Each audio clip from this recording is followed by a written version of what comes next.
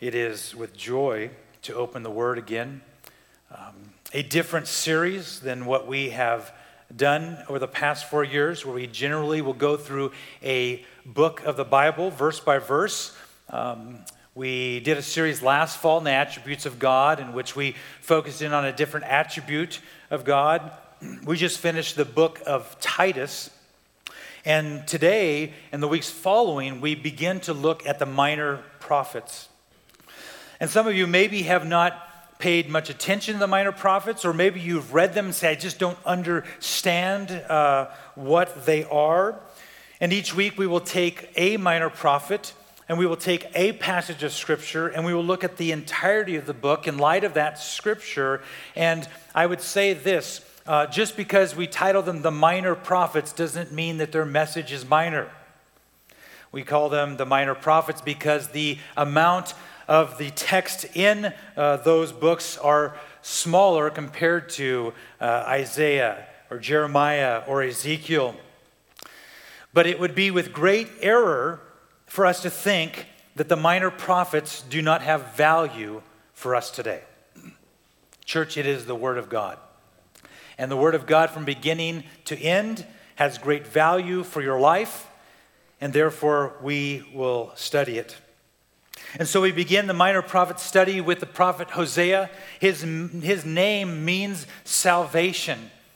And he preached, he proclaimed, he spoke the word of God, specifically, to the nation of Israel, and mainly focused on the northern kingdom during his time. And when you read Hosea, if you have not read that, I encourage you to read those 14 chapters this week, and you will see it is a very graphic message. And it can be appalling as you read of the depths of sin. Some, as I talked to a few people, said, I don't know if that's the best title for a sermon, Pastor. Stop your whoring and return to the Lord. But it's a word in the Bible, and it is really a picture of the message that's given. And so it is shocking when you read of the depths of sin, when you read of the adultery of God's people. And we read of sin and we read of judgment, but we also read of the grace of God upon undeserved sinners. The theme of Hosea is God's faithful love for his covenant people in spite of their sinful idolatry. And this morning I would like us to focus in on Hosea chapter 2. And I'm going to read right now verses 5 through 7, but we'll look at more of Hosea as we go.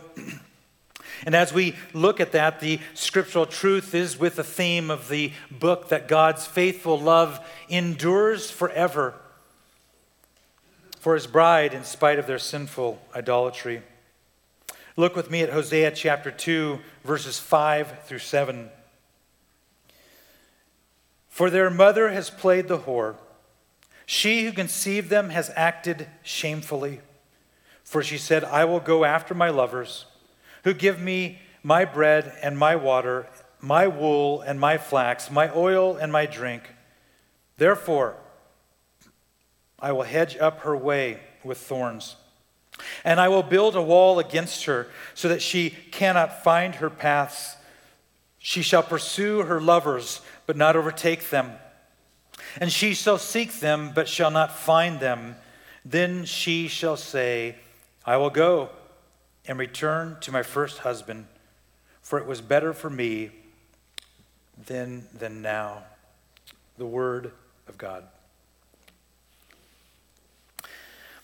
To understand the book of Hosea, we have to understand God's continual message from the beginning to his people. And as we look at God's message to his people, when we read Hosea, we can have a greater understanding of God's word and his message. And so let us look at verses 5 through 7 in this first point of the depth of sin. The depth of sin. Now, if you read Hosea chapters 1 through 3, which we will look at, part of this morning is this picture of the prophet Hosea and his life. And then when you read verses 4 through 14, you hear Hosea's preaching his message to the nation of Israel. So as we look at the depth of sin in verses 5 through 7, if you read chapters 4 through 8, you would read of God's holiness and how holy he is and how sinful mankind is. And so the need for you to read the entirety of this book. If you look at chapters 1 through 3, it's a historical account of Hosea, a prophet of God, and his wife Gomer, and their 3 children with names. I don't know if you ever want to name your children the same.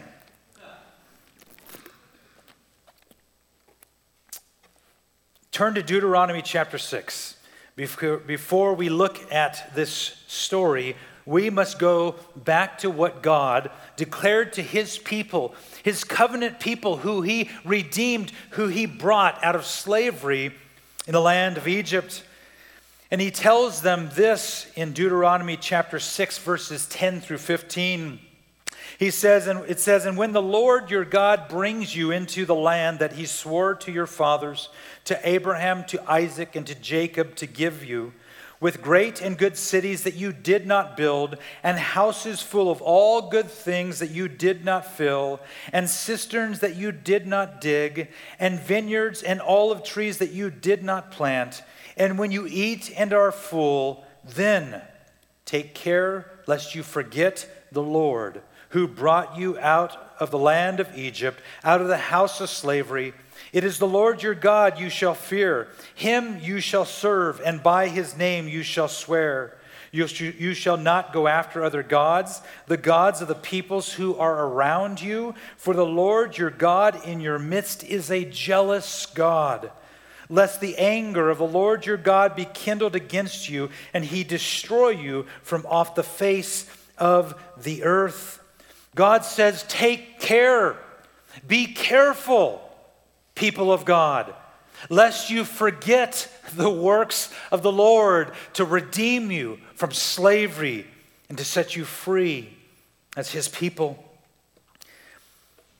And with that as the background, Hosea chapter 2, verse 13 says, "And I will punish her," speaking of Israel, "for the feast days of the Baals, when she burned offerings to them and adorned herself with her ring and jewelry and went after her lovers and," what's it say? "Forgot me, declares the Lord."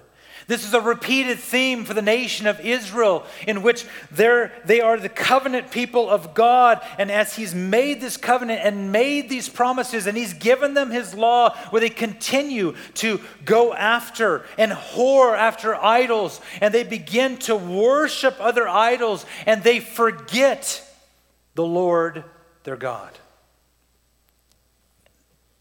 And this is what Hosea and the message that God has given him to the people of God, to declare to the people that he would call to himself. And so we must know that God, our Creator, is almighty. He's the maker of heaven and earth, and he abhors idolatry. Our God is a jealous God. His hatred for idol worship burns greatly. And idolatry is sin. And God hates the adultery and the whorings of his people with a burning hatred. If you read chapters 1 through 3 of Hosea, you have a man of God who is called to live out the misery of the nation of Israel's unfaithfulness and their idolatry. And it's a shocking story. It's a shocking historical account from God's word. And it points to the relationship between God and his people. Look at Hosea chapter 1, verses 1 through 3. It says, "The word of the Lord that came to Hosea the son of Beeri in the days of Uzziah, Jotham, Ahaz, and Hezekiah, king of Judah, and in the days of Jeroboam the son of Joash, king of Israel. When the Lord first spoke through Hosea, the Lord said to Hosea, 'Go, take to yourself a wife of whoredom, and have children of whoredom, for the land commits great whoredom by forsaking the Lord. So he went and took Gomer, the daughter of Diblaim, and she conceived and bore him a son.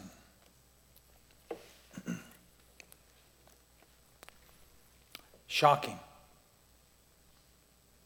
God tells this man, whether she already was a harlot, whether she was already living that life or not, or she begins that after their marriage, the shocking part of the call of God is go marry a woman like that. And Hosea, hearing that from the Lord, to go and do that is shocking. The word whoredom there means adultery. It means fornication. It means prostitution. It means sexually immoral. And he says, marry a sexually immoral woman. And not only that, have children with her. And the first child, it says, is born to him is Jezreel is the name. God will sow. The two children that follow, it doesn't say his children. So you wonder, are these other children of other men that she has sought after? But the second child, a daughter, is called Lo Rohama, which means no mercy. The third child, a son, is Lo Ami, which is not my people. And so if you think of even the names of the children, God will sow. No mercy, not my people, is God's declaration upon his people that he's called to himself, who are living like Gomer in adultery.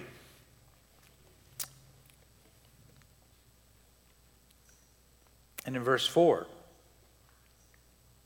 chapter 2, God says he will have no mercy upon the children of Israel. Even though we read and we see that he will have mercy on them and he will call them back and he will do this great, wonderful work. But here he says there's no mercy for the people because of their adulteries. Look back at verse 5, which we read a moment ago in chapter 2 of Hosea.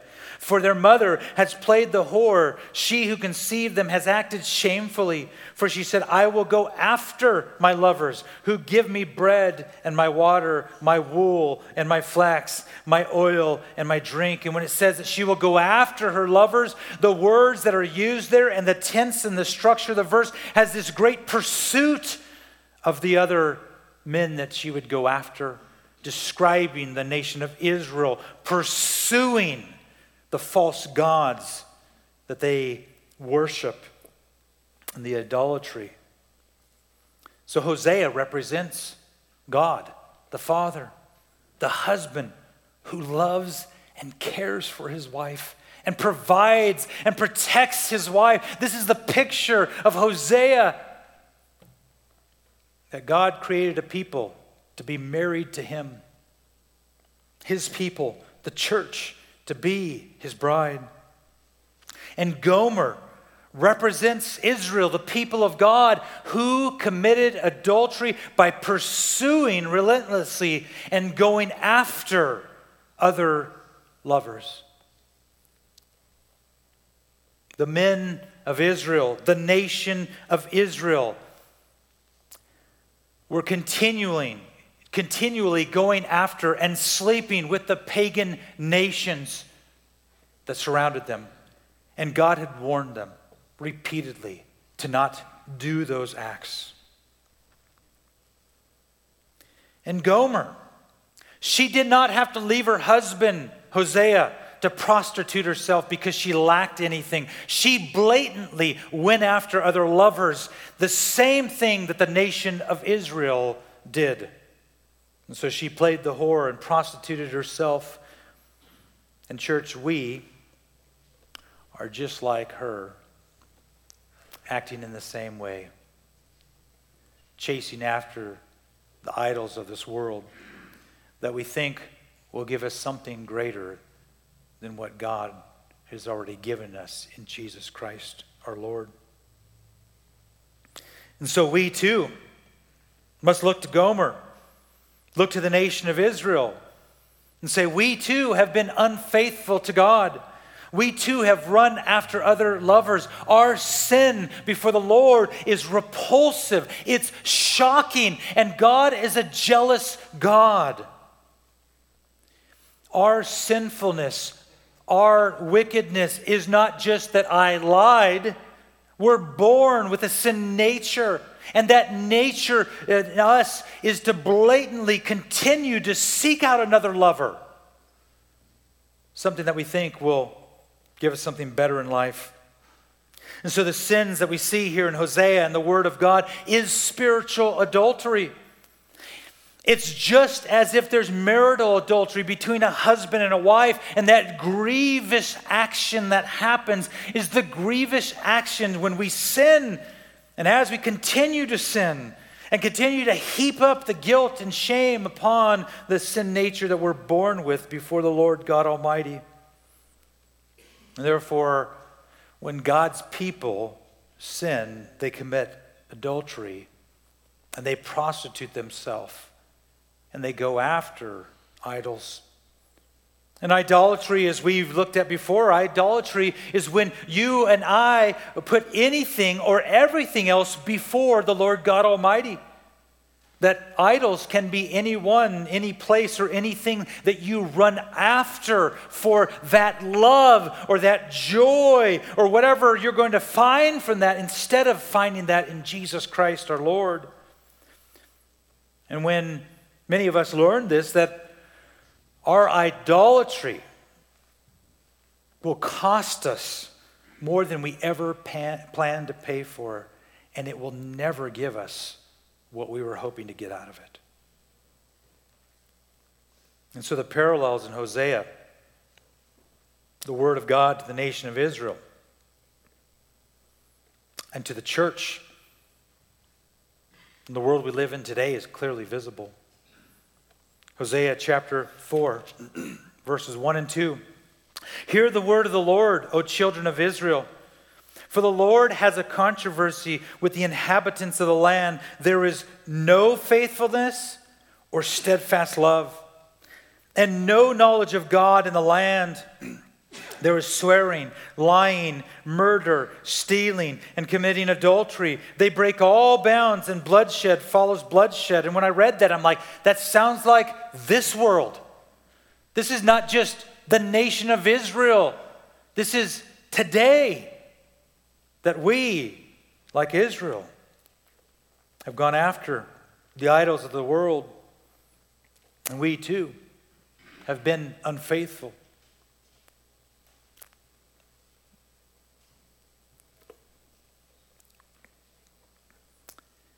As it says there is no faithfulness or steadfast love, no knowledge of God in the land.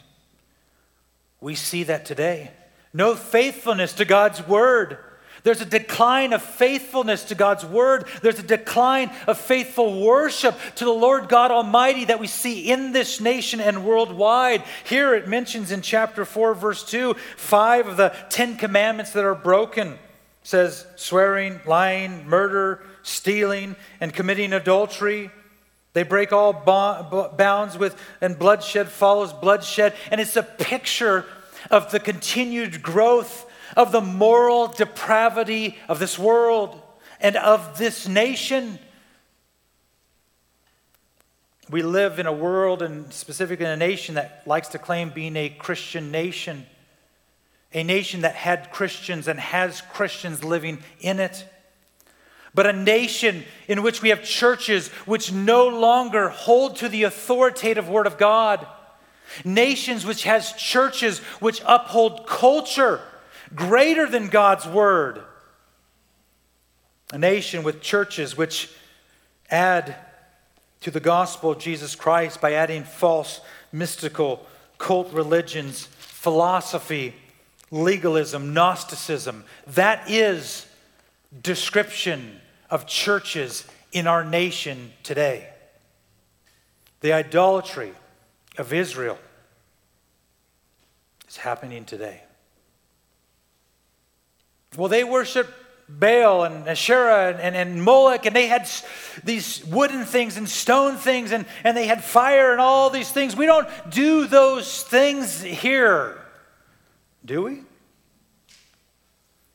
Idols of entertainment, idols of pleasure, idols of wealth, idols of possession, Sometimes our families are our idols. To hear Christians in other nations say, you worship idols. And we're like, well, no, we don't. They're like, yes, you have built stadiums to worship your athletes, where thousands and thousands of people come to celebrate and worship athletes. You're like, oh, no, we're not really worshiping them. Are we? We worship the idols of our achievements, of our education. We worship how well we do in the arts and sports and in our employment. And we worship the idols of ending our years well in retirement and joy. Israel's abomination. Some of you will say, but we're not like Israel, who sacrificed their children to the idols of Molech, who put their children in the fires. We would never do that ever. Yet we sacrifice children every day in this world by aborting them. We sacrifice our children every day by placing them before teachers who teach them. Do you really feel like a boy? You were born a girl, but do you really feel like a girl? We place them in front of the TV. Oh, but it's that kid movie, that show, that's wonderful. And it teaches them to chase after the idols, to whore after idols. This world teaches children to be prostitutes, which would go after the things of this world. Somebody's like, quit saying those words. My kids are in here. Now I got to explain this. Some of you are like, we can't say those words in church. Well, I'm reading it out of Scripture. Church, I've prayed this week and for weeks that we would understand the weight and the depth of our sinfulness before God, so that we would understand His grace and mercy, to know how great it is. And so the fate of the nation, as Hosea warns, a short time later, is the Assyrians who would come and take them away into captivity, into slavery. And all the great and wonderful things that they had that the Lord provided would be taken away for them. And I asked, why shouldn't our fate as a group of people today be similar to what happened to the northern kingdom then? Why shouldn't God do the same thing?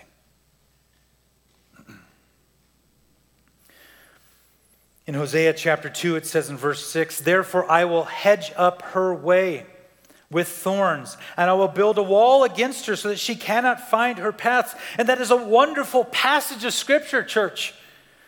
That idolatry is around every corner and under every single rock. And the temptation is great that you would whore after those things and give your attention to those things instead of God.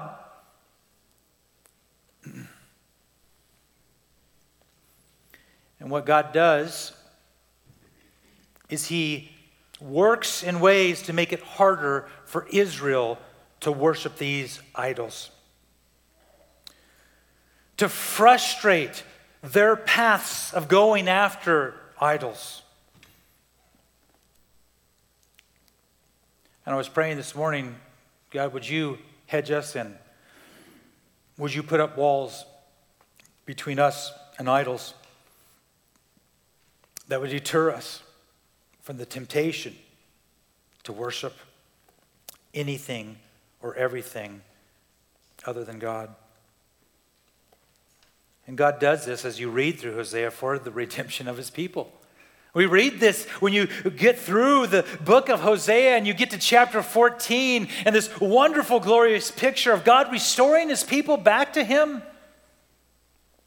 But He had to put a hedge first. And He began to bring in these things. And it says in verse 7, as I was reading earlier of chapter 2 of Hosea, she shall pursue her lovers, but not overtake them. And she shall seek them, but shall not find them. Then she shall say, I will go and return to my first husband, for it was better for me than now. And it's this picture of you're standing on this road and you see that idol at the end of the street. And in between you and that idol is a wall that's in your way and all kinds of obstacles. And what you are like, I've got to get to that idol because that idol is going to meet my needs. That idol is going to love me. That idol is going to provide for me. And so what do? You put your shoulder down and you blast through that wall and you knock the things out of the way and you come before that idol and you stand down, you bow down and you worship. And then you are so disappointed because what you thought you would get, you did not receive. And that is the depth of our sinful wickedness, our unfaithfulness to the Lord God Almighty. And our sin requires judgment. Do you see why people don't like to read through some of the minor prophets? I can think back to a man at another church who said, I don't like reading through the Old Testament. I don't want to read about God's wrath. I don't want to read about him pouring out his wrath on people because of their sin. But you need to read the Word of God. You need to hear God's jealousness for his people. You need to hear about the wrath of God upon mankind for their sin. Because if you do not understand it, you will not understand grace. You will not understand the mercy of God. Let's look at chapter 2 here, verses 8 through 10. And the second point is that our sin requires judgment. There was a required judgment. And as you read Hosea this week, when you read chapters 9 through 10, you will read about God who is holy and just. And this helps us understand why there's a requirement of justice. Here in chapter 2, in verse 2, Hosea twice, he says, plead.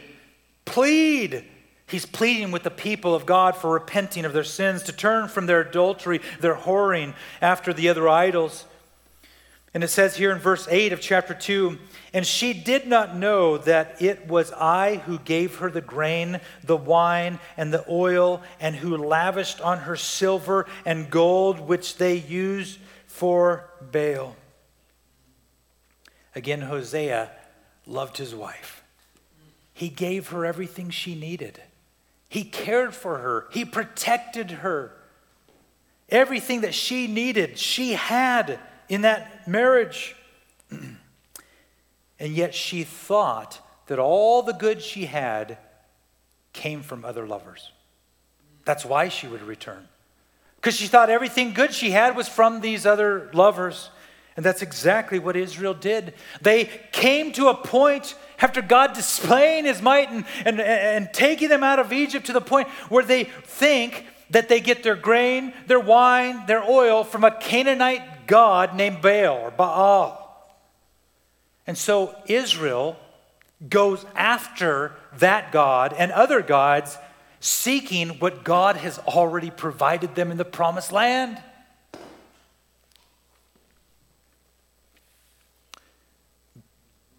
And when you read the history of the nation of Israel in the Word of God, you read of these kings. You read of kings like Ahab, who would literally lead the nation to worship Baal or Asherah or Molech. Turn back to Deuteronomy, one more there in Deuteronomy on the far left of your Bible, chapter 18. Again, to think of where God brought them from and what they went to, and these warnings that he gave them to their fathers and grandfathers and great-grandfathers. The reason, church, you need to read the Bible and pass it to your children and your grandchildren, lest you forget the Lord God Almighty. And so Deuteronomy chapter 18, verses 9 through 13. When you come into the land that the Lord your God is giving you, you shall not learn to follow the abominable practices of those nations. God tells them ahead of time, when you get there, those things that are happening are abominable to me, so beware. Verse 10, there shall not be found among you anyone who burns his son or his daughter as an offering. Anyone who practices divination or tells fortunes or interprets omens or a sorcerer or a charmer or a medium or a necromancer or one who inquires the dead. For whoever does these things is an abomination to the Lord. Not just that their acts are, but they are an abomination to the Lord. And because of these abominations, the Lord your God is driving them out before you you shall be blameless before the Lord your God. And then when you read the nation of Israel and the generations that follow, they go after the idols. And they begin to live and act like the pagan nations around them. In 2 Kings chapter 16, Ahaz takes his son and sacrifices him to the fires of Molech. Ezekiel chapter 16 points out that the nation of Israel has done these things. And in Psalm chapter 106, verse 37, it says, they sacrificed their sons and their daughters to the demons. Do you understand that the idols that we worship, it's worshiping demons? If you're not worshiping God, you're worshiping these idols that are demons. It says they poured out innocent blood, the blood of their sons and daughters whom they sacrificed to the idols of Canaan, and the land was polluted with blood. But again, they've forgotten their God, and they're doing now what they think is right because of the nations around them. They've forgotten, as we read there back in Hosea 2:8, that they've forgotten that God's the one who's given them all those things, yet they're using those things to go worship idols they think are giving it to them. And just as God gave the nation of Israel children then, they came to the point that they thought it was right to take a child and put them in the molten, burning hands of an idol and sacrifice their child to a demon. That is how far they went. This is why the need for judgment. And again, how far are we from doing the same? We must be reminded that God is holy. God is spotless. There is no darkness in him. There is no sinfulness. And we must not forget that God is just. He is the just judge, and he must, because he's holy and just, judge sin. He's required to do so. And he always judges perfectly. You see, God is holy and just, and he demands love and loyalty from his people. He demanded that of the nation of Israel. But because of their harlotry, he would put a stop to it. And because of our harlotry, he must put a stop to it. God told Abraham back in the book of Genesis in chapter 12 and 15, he says, you're going to be a blessing to the nation. He has this covenant with Abraham, and he talks about a people and a name and how they bless the rest of the nations of the world, pointing to Jesus Christ. And what the nation of Israel did is they lied to all the nations around them. By chasing after their idols, they lied to the nations of the world around them, not pointing out that God is good, and God has loved them, and God has saved them. Instead, they say, we've got to go after your idols because our God is not enough. Look at chapter 2, verse 9 and 10 of Hosea. Therefore, I will take back my grain in its time, and my wine in its season, and I will take away my wool and my flax, which were to cover her nakedness. Now I will uncover her lewdness in the sight of her lovers, and no one shall rescue her out of my hand. God would and did bring Israel down to their shame. And he took away everything he had given them. And all of the nations, those gods which they worshipped, turned on the nation of Israel. And God, by his sovereignty and by his providence, sent the Assyrians to sack the nation of Israel, to take them into captivity, to take away all the good things that he had blessed them with, because their sinfulness required judgment.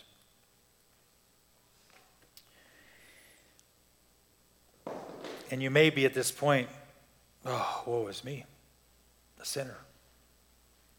And I'll tell you that's a good place to be.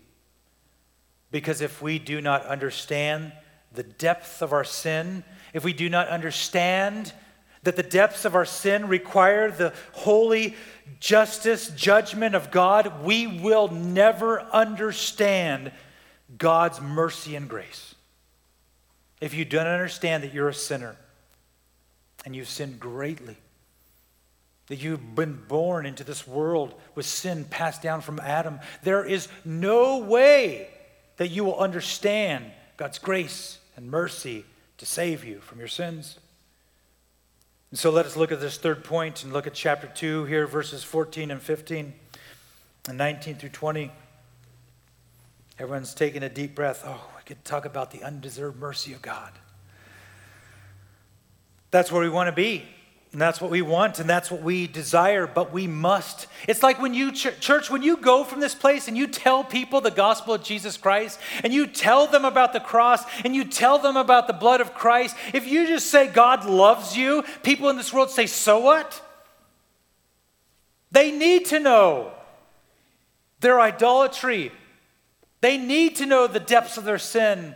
They need to know that God will, and He does, require judgment if they're ever going to look to the cross and see the grace through the blood of Christ, the mercy and forgiveness found in the Son of God. Look at chapter 2, verse 14. It says, therefore, behold, I will allure her and bring her into the wilderness and speak tenderly to her.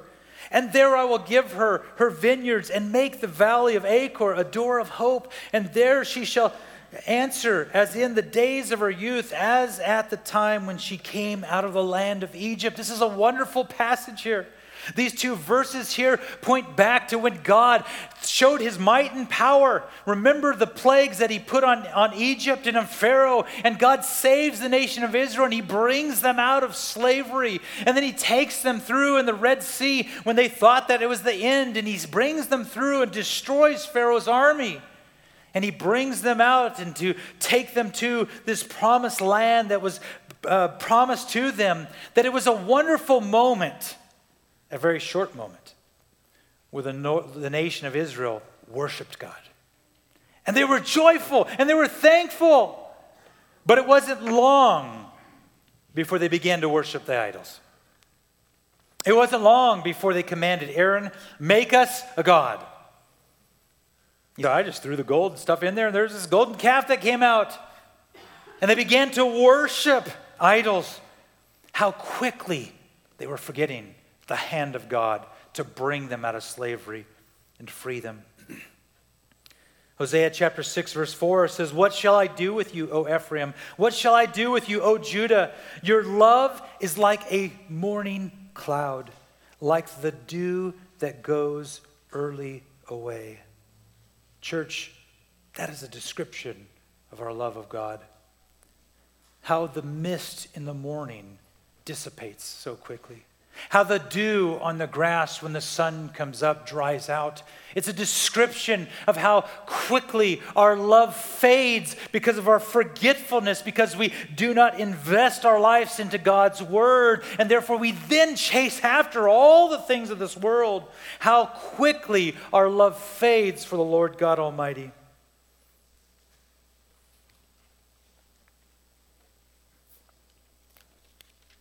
Look at Hosea chapter 3.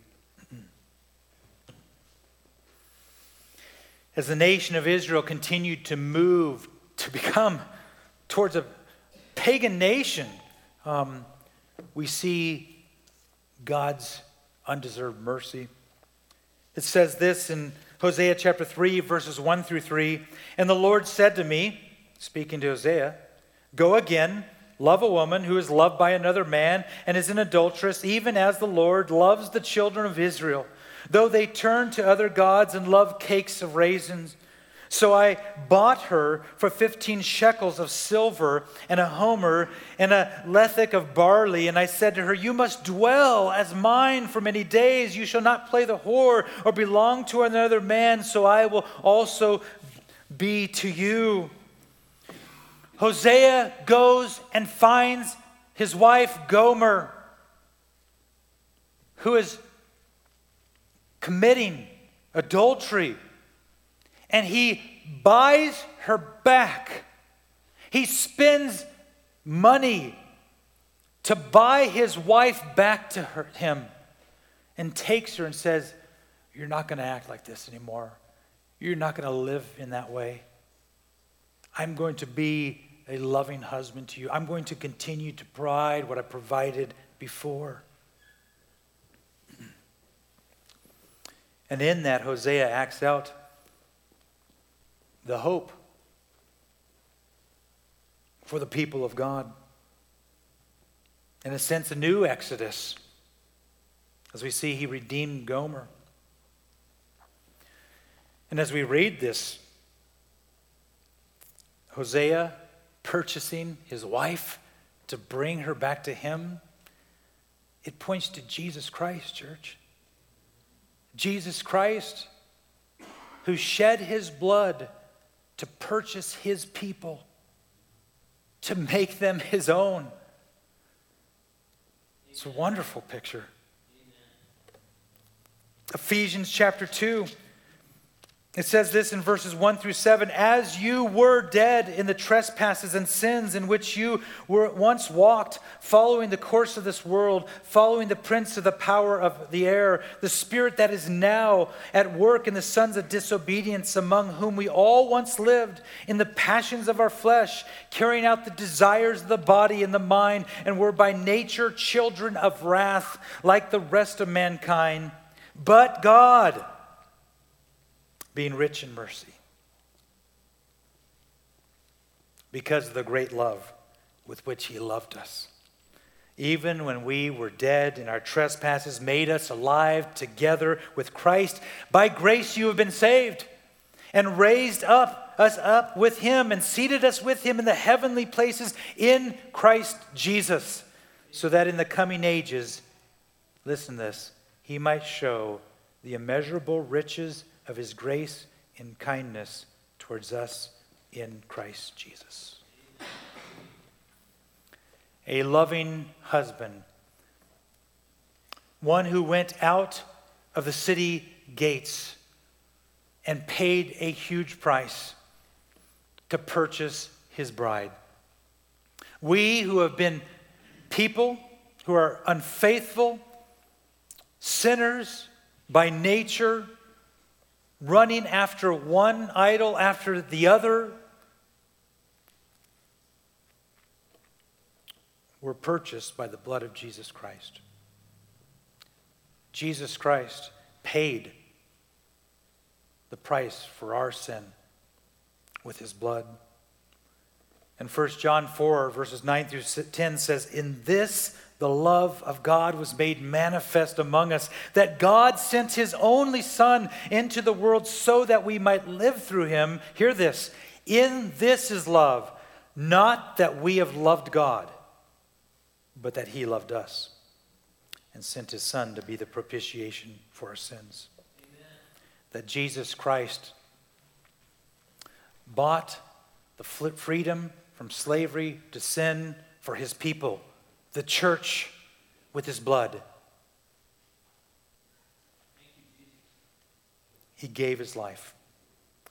He bore our sin, the one who knew no sin, at the cross, so that we would become the righteousness of Christ.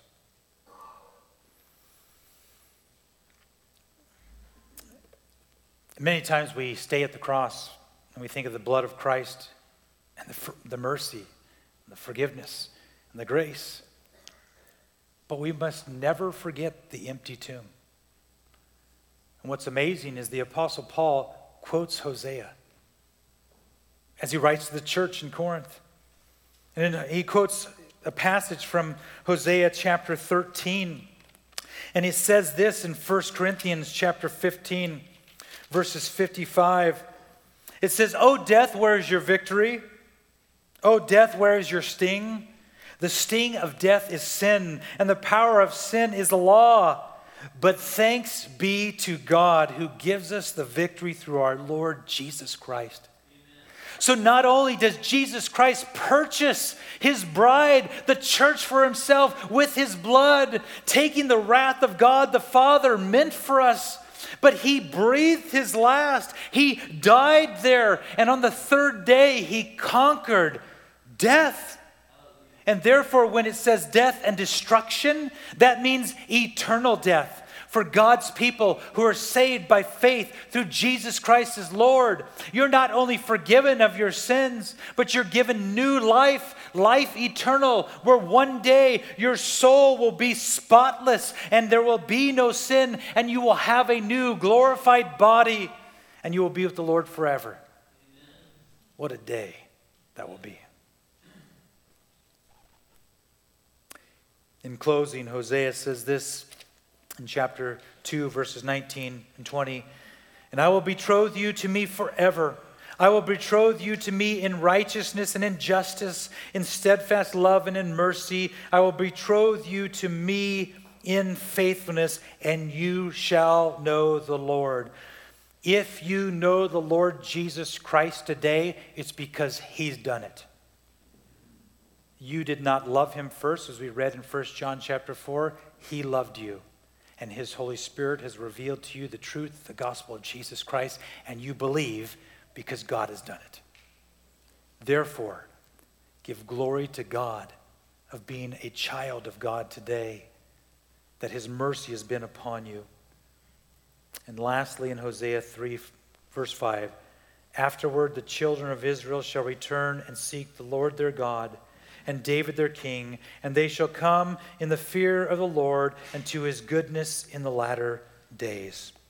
As the worship team comes forward, I would say to you as we approach this table this morning, if you are far off from the Lord God Almighty, and you have no regard for the Lord Jesus Christ, and you've had no desires in your heart ever to love him, and today the Lord is stirring your heart. The Holy Spirit is pointing out to you the depths of your sin. And the Word of God has shown you that your sin requires judgment, and that judgment was taken care of at the cross where Jesus Christ has purchased you with his blood. And he has said, it is finished. And Jesus Christ is not dead, but he's risen from death to life. If the Word of God has been speaking to you by the power of God, the Holy Spirit, all I can tell you today is to believe in Jesus Christ as Lord and Savior. Repent of your sins. Turn to the Lord. Call out for mercy, and God will be the one who does the saving. And for all of my Christian brothers, sisters in Christ in this room, praise the Lord for his mercy that endures forever. Give thanks for his love for you before you ever loved him. Rejoice that his grace has abounded and been covered over you. And look forward with hope because Christ is returning. And you will be with him and the people of God around the throne for all eternity. Amen. Would you pray with me? Father, we thank you for your word, and we thank you for even the heavy passages of Scripture. We thank you that you would give us the book of Hosea, that you would call Hosea to marry Gomer, to have those children, to go and buy her back as an example of what you do for your people. Father, I pray that this morning, as we approach the table to take bread and cup together that you told us to do, that we'd be reminded that our sins have been forgiven at the cross, but that we would also confess our sins before you, that we would again acknowledge your holiness, that we would grow in our understanding of the gospel of Christ, and therefore grow in our love for you, that would result in the fruit of righteousness. We thank you for your word. We thank you for your church. And we thank you for Jesus Christ. Amen.